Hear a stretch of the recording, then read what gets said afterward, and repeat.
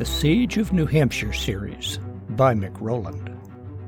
Book 3, Hunger Season.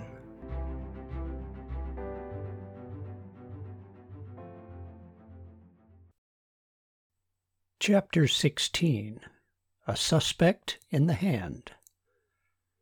"Good Lord, Simmons," gasped Landers.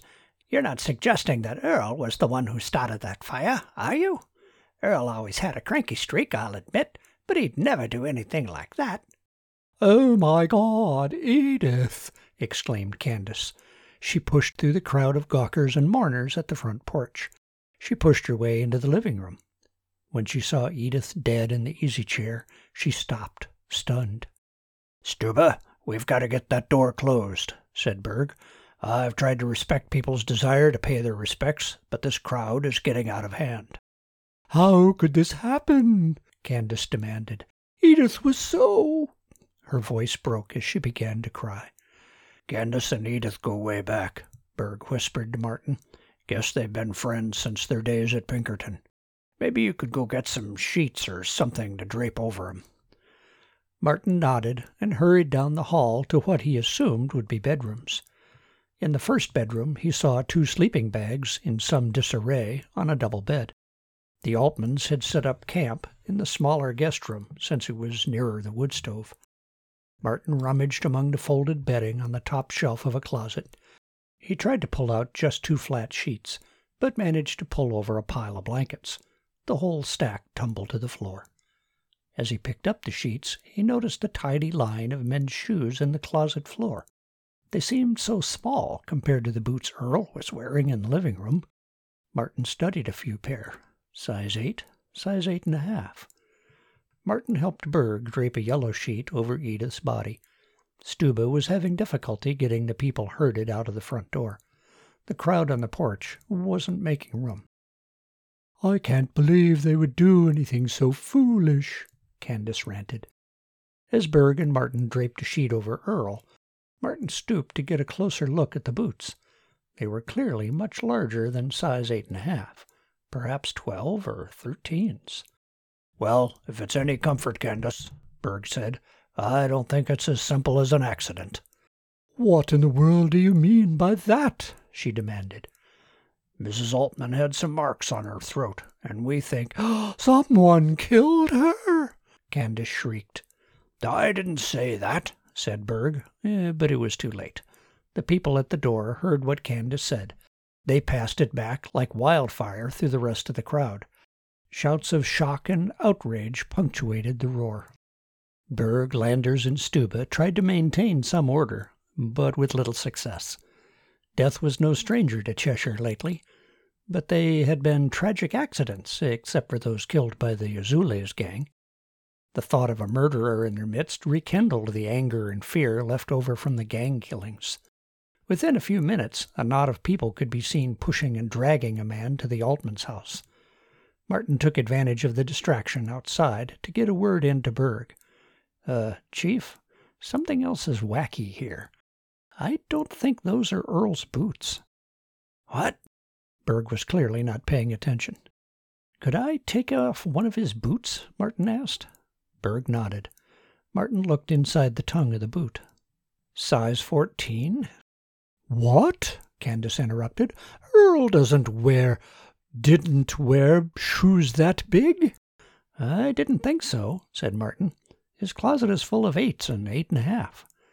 The crowd thrust a big man through the front door. He landed on the carpet.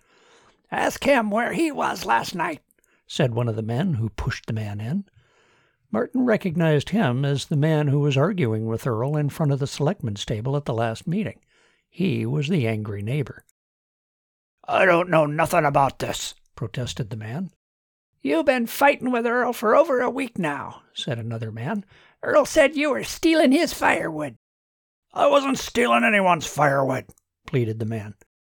"Earl found some of his birch in your pile," said another man. "Looks like stealing to me." "I don't know how that birch got on my pile. I got plenty of my own oak, which burns way better than Earl's stinking old birch. Why would I steal it?" "Heard you say you'd teach him a lesson," said the first man. "Heard it plain as day." "That's just talk," said the accused neighbor. "I was mad at him, but I'd never kill anyone." Candace pointed to the man's shoes. "He wears big shoes."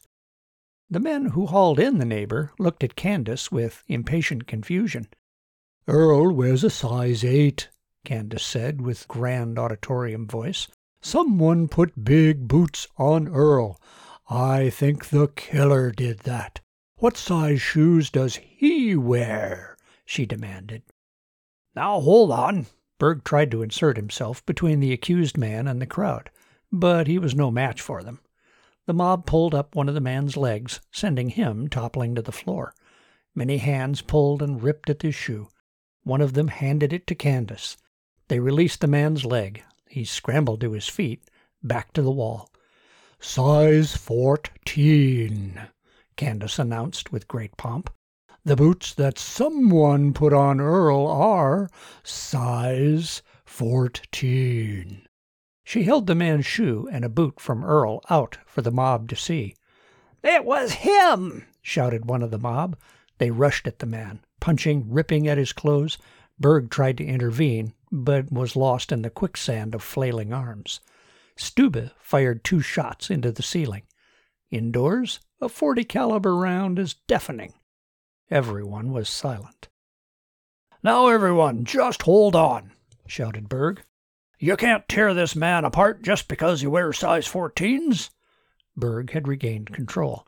"This man is under arrest as a suspect for the murders of Edith and Earl Altman. He will be held, charged, and stand trial. We are not the gangs of Manchester." "Let's haul him up to the jail," shouted one of the mob. Amid shouts of agreement, the mob pulled the man out of the door. They pushed and kicked at him as they pulled him up the driveway. Berg led the way, not so much in command as riding the wave. Landers leaned over to Martin. "It's getting bad out there, Simmons. We had a big fight up by North Pond a few days ago, and a bunch of people from the lakes has been attacking houses on the north side. People are starting to crack. I'm surprised the mob didn't tear that man limb from limb." "Oh, what do we do?" Martin wondered out loud. "I'm not sure," said Landers. "But right now, I'd say we need to have a trial, and quickly. They may demand blood." At the mention of a trial, Martin's heart sank. "Oh, no," he thought. "That means we're going to need a defense lawyer," said Landers. "No, no, no, no, no, no, no, no." Martin waved at the thought. "You talked me into that the first time." "And you did great, Simmons. You really did." Don't try to butter me up. I can't defend this man. I don't know anything about him or any of this. The mob is liable to turn on me." "That's just it, Simmons," said Landers with a worried look. "We've darn near got a mob on our hands already. If we don't show some firm law and order, and very soon, we may all be facing angry mobs.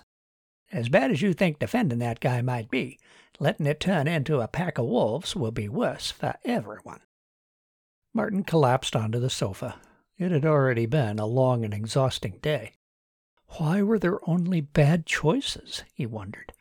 He rubbed his dry eyes with the palms of his hands. The sight of 2 bodies beneath the sheets were a sober reminder of the stakes.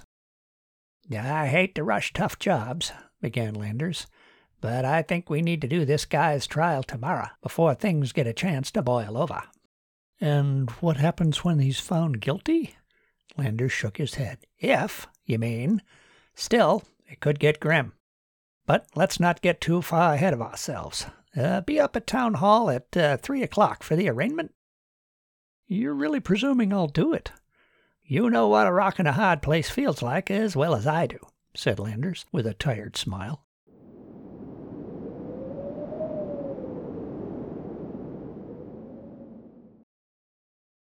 Martin knocked on Chief Berg's office door at the basement of Town Hall. "Come in. Simmons. He's in the holding cell.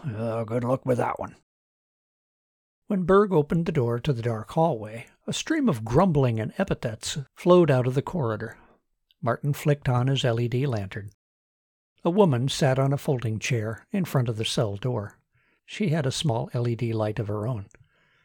"Who are you?" she asked. It was half a challenge, half plea. In the dim blue-white light, she looked like someone wearing zombie makeup. Dark circles ringed her eyes. She had sunken cheeks and thin, colorless lips. Her hair looked gray in the cold light. It was probably blonde. Her hair hung in matted ropes around her face. Martin guessed she was in her early 30s, but the past few months of hunger had aged her hard. "I'm Martin Simmons. I've been appointed his defense counsel." "I don't need no stinking defense," ranted the man in the cell. "They can't prove nothing. You're all a pack of stinking jerks who can all rot in hell." "You're here to help Cameron?" she asked. "Don't need anybody's help," shouted Cameron. "I didn't do anything." Martin had little sympathy for Cameron. He seemed content to shoot holes in his own boat. The man's wife had a pitiful look of fear. Martin decided he would talk to the wife instead. He motioned her to one side.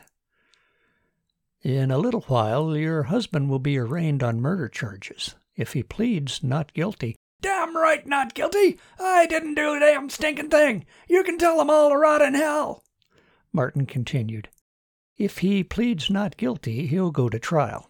The evidence is pretty circumstantial, but it points to him as the killer.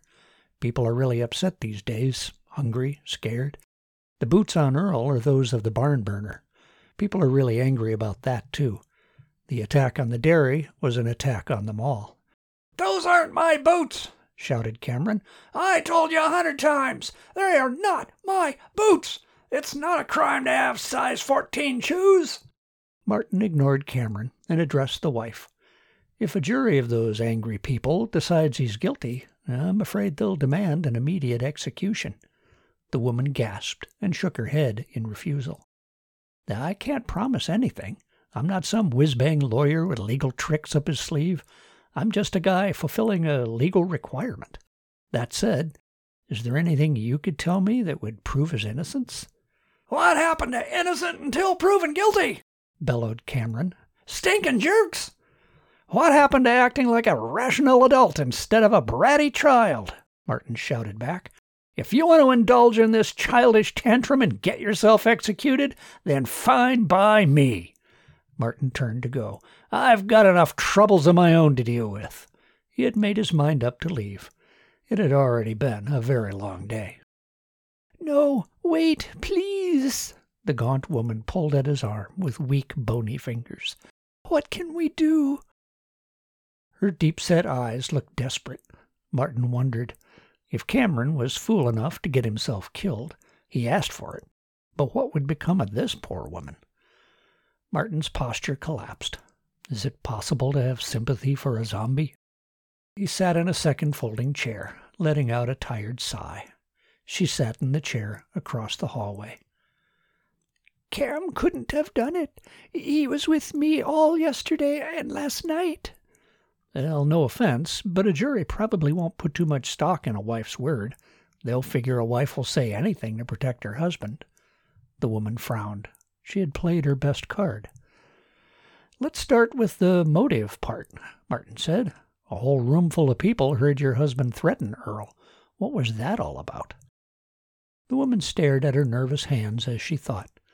"Back about a week ago, Cam went out to the shed to get something. I don't remember what now. He noticed that the hasp had been pulled off, but pushed back in place. The only thing missing, that Cam could tell, was a pruning saw. It was Earl's. Cam borrowed it back in August to trim some trees. He broke the handle, and Cam was going to fix it when all this outage stuff happened. Cam figured that Earl got impatient and broke into our shed to get his saw.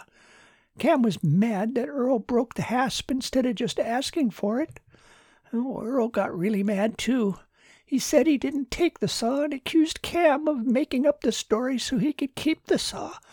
Oh, they were yelling at each other in the backyard. It was awful. A couple of days later, Earl found some of his firewood on our wood pile. He has birch. We don't burn birch. Earl accused Cam of stealing his firewood. Cam called him a liar. They were yelling at each other again. The next day, Cam saw that the hinges to the shed were broken. He had put the hasp back on with big bolts, but whoever it was broke the hinges instead." "What was missing this time?" Martin asked. "Oh, mostly little stuff that didn't matter. What did matter was Cam's hunting gear. He had his camo coat, bibs, boots, cap, and stuff in a box out there so it wouldn't get people smells. Anyhow, he was really mad.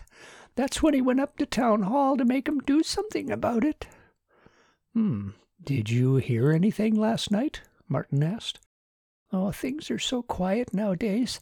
I did hear some men's voices around 10 o'clock, but I couldn't make out what they were saying. It was too muffled." "Where was your husband?" "Asleep, holding my hand. I was in bed with bad cramps." "Oh, well, about these voices. You said men's voices? Were there 2, 3, more? Were they just talking, or what?" The wife thought for a while. "Maybe 2. They sounded angry, but it didn't last long. Earl can be a little hot-headed sometimes, so I didn't think much of it." "Assuming that what you've told me is true—" "It is. I swear it is. That's all I can tell you, though. Cam fell asleep in the chair beside the bed. I couldn't sleep, but I didn't hear anything else all night." "Okay, so someone else killed the Altmans, then set things up to look like they died of monoxide, heating up their last can of soup." "Last can of soup?" She tilted her head. "The Altmans had lots of food. They were sharing some with us, since we had nothing. I'd seen their pantry. They were like food hoarders or something. But once Cam and Earl started fighting, they stopped sharing." When I looked around the Altman's house, there was nothing but empty boxes." "We don't have any of their food. You can search our house. You won't find anything." Martin realized that if Cameron was the burglar-killer, an empty house wouldn't prove anything. He could have hidden the food elsewhere. Yet the woman had a desperate sincerity about her. Perhaps it had been a robbery that went wrong. But why the elaborate cover-up? Martin had a reasonable doubt that Cameron might not have committed anything more serious than flagrant immaturity. But would a jury?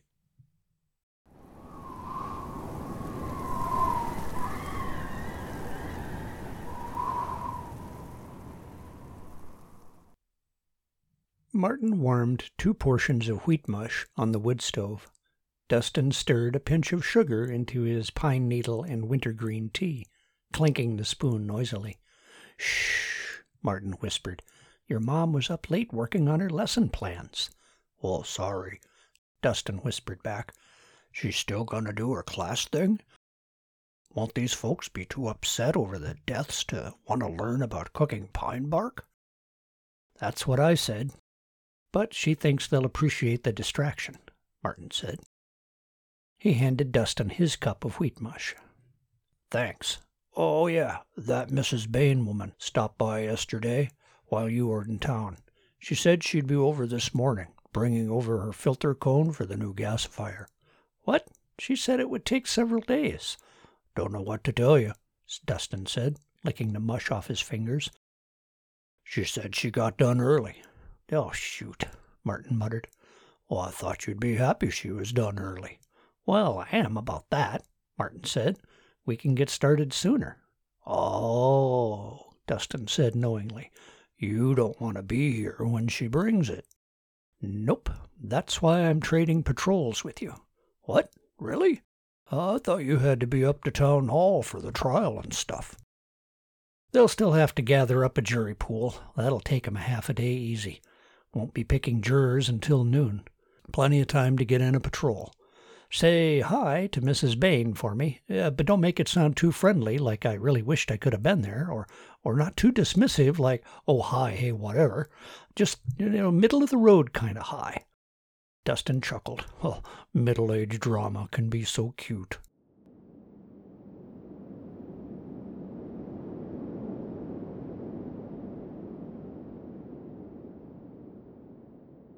Martin varied the patrol route, extending farther north, then looping down to the frozen swamp pond at the gravel pit. He saw no fresh people tracks in the snow. There were some rabbit tracks and a coyote trail meandering through the trees. The ice on the pond wasn't firm enough to support a person yet. He circled around through the brush that lined the edge. The little huts of Utopia sat silently beneath hats of snow. The pre-dawn air was still, so it stung less on the nose and cheeks. He followed the little river as it left the pond, looking for signs of anyone crossing over. Out of the corner of his eye, he noticed a slight movement in the trees across the river and to the left. He pretended not to have noticed. Following the gently gurgling river, he stopped periodically to check on some rocks or a bush. In reality, he was stealing another glimpse at his 8 o'clock. Peripheral vision has no focus for detail, but it was clear that someone was paralleling his movements. "That must be you, Mara," he thought. "Worried I'll come over on your side?" Martin had no intention of antagonizing her by invading her neck of the woods. He realized she couldn't know his intentions, so it was only prudent of her to monitor a possible intruder. She wasn't making any trouble for him, and he had no desire to cause any trouble for her either. Where the fire trail met the river, there were earthen embankments that stood 8 feet above both sides of the water. They were the leftovers of a low-budget wooden bridge, lost long before Martin moved to Cheshire. The footpath of the fire trail followed down the gentler slope to a crossing of stepping stones, then up to the opposite embankment. All Martin saw at the ford were prints from Dustin, Judy, or Carlos's boots. An older print, partially filled in with light snow, was clearly one of Susan's. He felt stupid, staring at an old footprint and recalling her face, her laugh, and her last words to him. A click startled him. He spun around in the direction of the sound. Standing atop the far embankment, with no concealment, was Mara. She had on her fox and fisher fur boots. She wore a shaggy cape made up of several coyote pelts. A wide, floppy hood of fox covered her head down to her eyes. Her long, dark hair lay in fans across the coyote cape. She stood motionless, staring at Martin as he knelt beside the river. He couldn't see her eyes so much as he could feel them. Whoa, Martin thought. I never thought she'd let herself be seen in the open like that. Wondering if exposure was a nonverbal social gesture, he stood up slowly, with his hands clearly visible, a reciprocal nonverbal gesture. He meant her no harm and wanted her to know that. He stood, staring up at her, thinking that his move ought to have invited some response. Seeing none, he made another. Hi, Mara?" He hoped he sounded non-threatening, or moderately friendly. She said nothing, nor made any moves whatsoever. Glad to see you're doing okay." It was lame conversation, and he knew it. He had no idea what one is supposed to say to a cave woman. Mara took several slow steps backward to where Martin could only see her head above the edge of the embankment. She stopped. After a long pause, she motioned with her spear, as if to invite him across the river. "You, want me to cross the river?" She raised her spear, then repeated the beckoning motion. "Oh, this is totally weird. What does she want?" He tried not to take his eyes off her while stepping across the stones, but the rocks were too unstable. When he looked up, she was farther up the fire trail, still in plain sight. He climbed the embankment and stood on the edge. She stared back at him, motionless, 15 yards away. "Did you need something?" He started walking toward her. She quickly backed up several steps, maintaining the 15-yard buffer. She swung her spear horizontally. Okay. No closer. I get that. Then why did you ask me across the river?" Mara repeated her beckoning motion and turned to walk down the trail. She looked over her shoulder to see if he was following. Martin stood where he was, still wondering what she was up to. She stopped after several steps, then repeated the beckon. "Well, you don't talk anymore? So I guess you want me to follow you. Is that it, Mara? Follow you to where?" Martin didn't like being drawn farther from home, but was intrigued. Her buffer zone was both assurance for her and a gesture of assurance for him.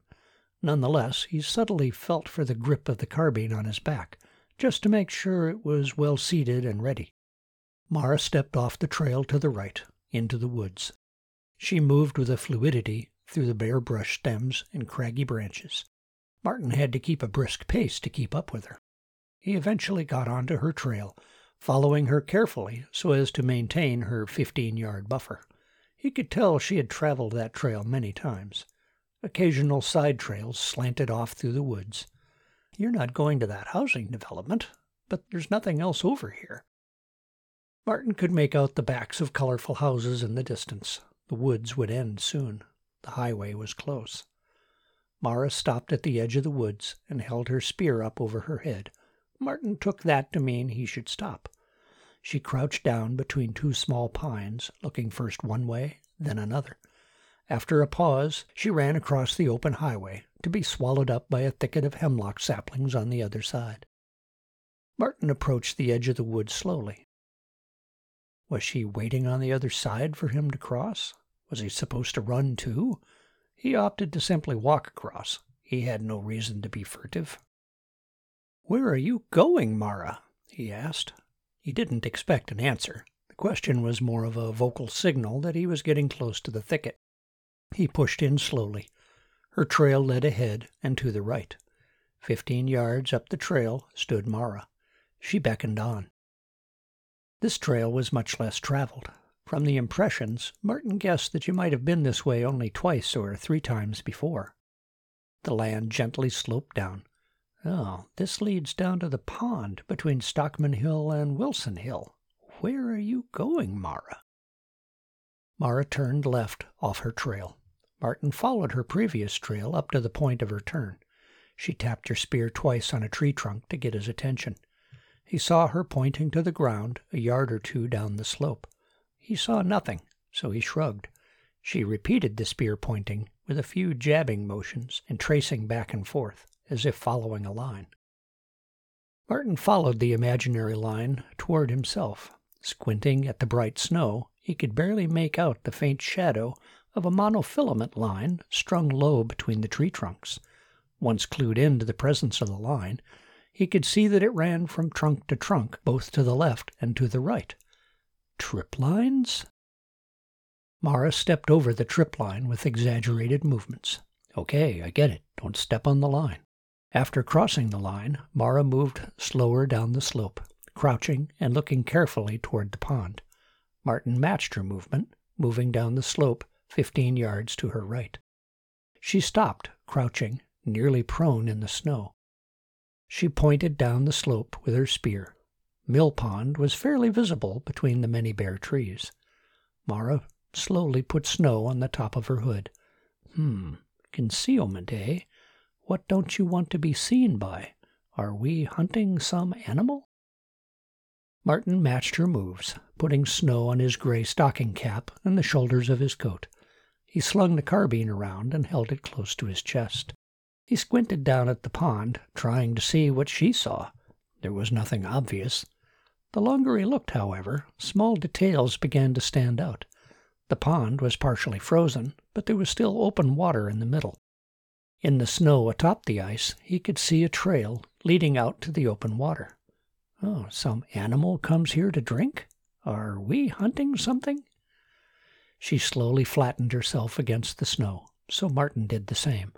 Suddenly, a man appeared on the little peninsula that pushed into the pond. He was a big man in a bulky gray parka. He seemed to come out of thin air. Silently, the man walked part way onto the ice and tossed something into the open water. He was a large man, so getting near the thin ice was a bad idea. While the man was focused on his task, Martin took the opportunity to scoot sideways so as to be behind a medium-sized oak trunk. He took out his little binoculars.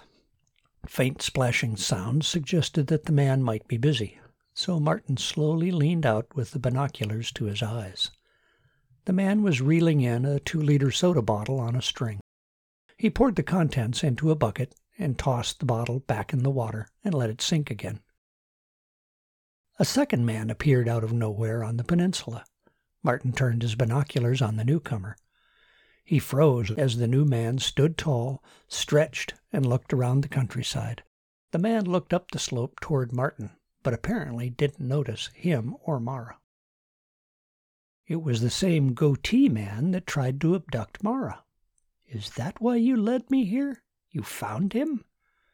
The second man wore a coat and pants of some autumn camo. He was easy to lose sight of when he stopped moving in the brush of the peninsula.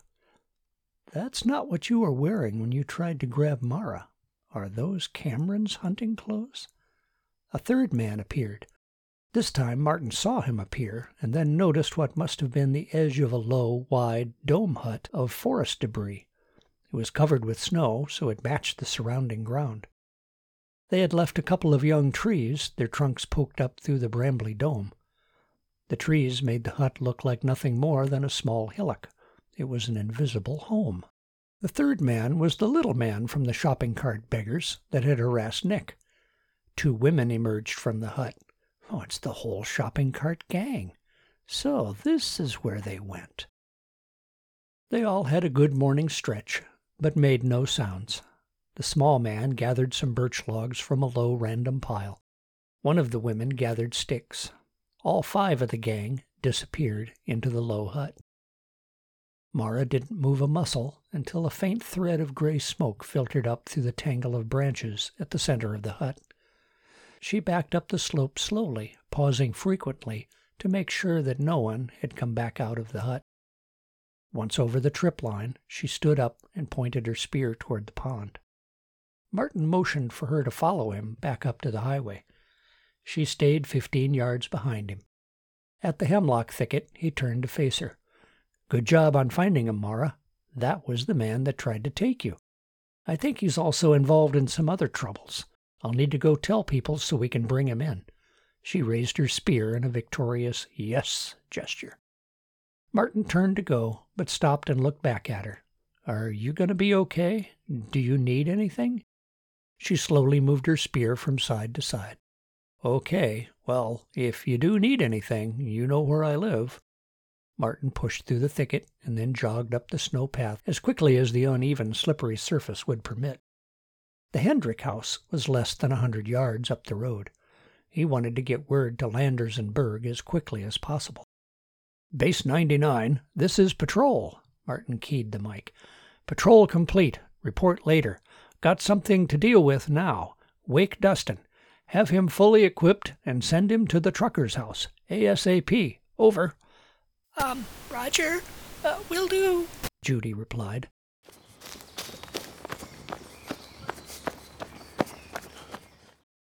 Hey, Martin.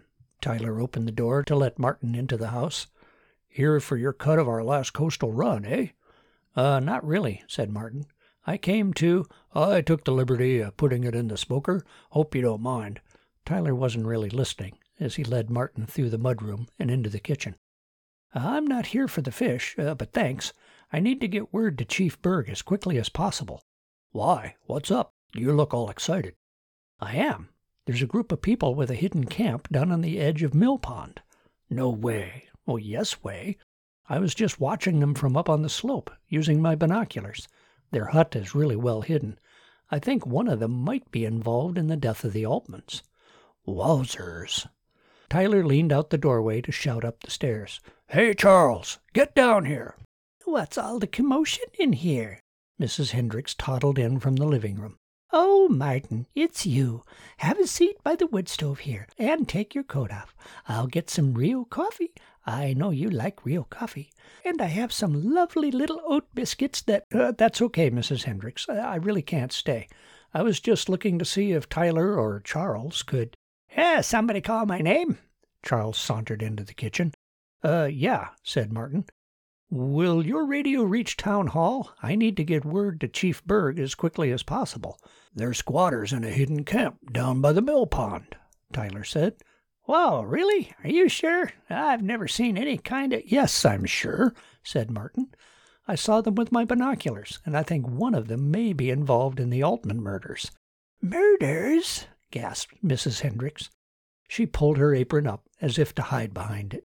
Nah, my radio won't get over the hill, said Charles. I usually just ping Gene up at the top of the hill, and he relays it. Okay, fine, whatever. Tell Gene to tell Berg that he needs to get over here to your house with a boatload of guys. But don't say so outright. I don't know if those squatters have a radio or a scanner or what. Don't want to tip 'em off."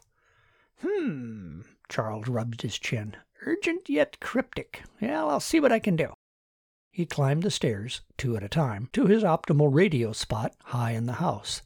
"Murders," whispered Mrs. Hendrick. She pushed an oat biscuit into Martin's hand. "Why a boatload of guys?" Tyler asked. "How many of 'em are there?" "Well, 3 men, 2 women. No idea how well armed they are. I encountered them harassing Nick a couple of weeks into the outage. I thought they left, but apparently they just found a good spot to make camp by Mill Pond." "Oh, that's still hard to believe," said Tyler. "All this time. How come we never saw or heard anything?" "I don't know. I only just found them," said Martin.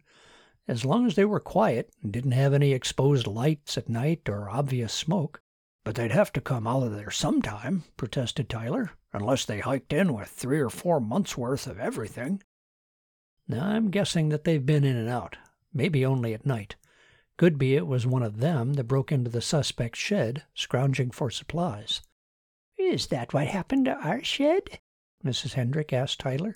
"Here, Martin, have another biscuit." Martin didn't want another biscuit, but he knew it was hopeless to refuse. She would keep offering it until it was taken. "Why? What happened to your shed?" "Well, I thought the wood was just rotten and the hinges broke free. It's a really old shed." "Was anything missing?" "I couldn't tell you. Most of it was Keith's stuff, and I had no idea what he had in there." Charles thundered down the stairs. "Okay, I got word to Gene, who got it to Berg, and he said he'd be right over." "With a lot of guys, right?" Martin prompted him. "We'll need to surround that Mill Pond area so they can't just run out the back way."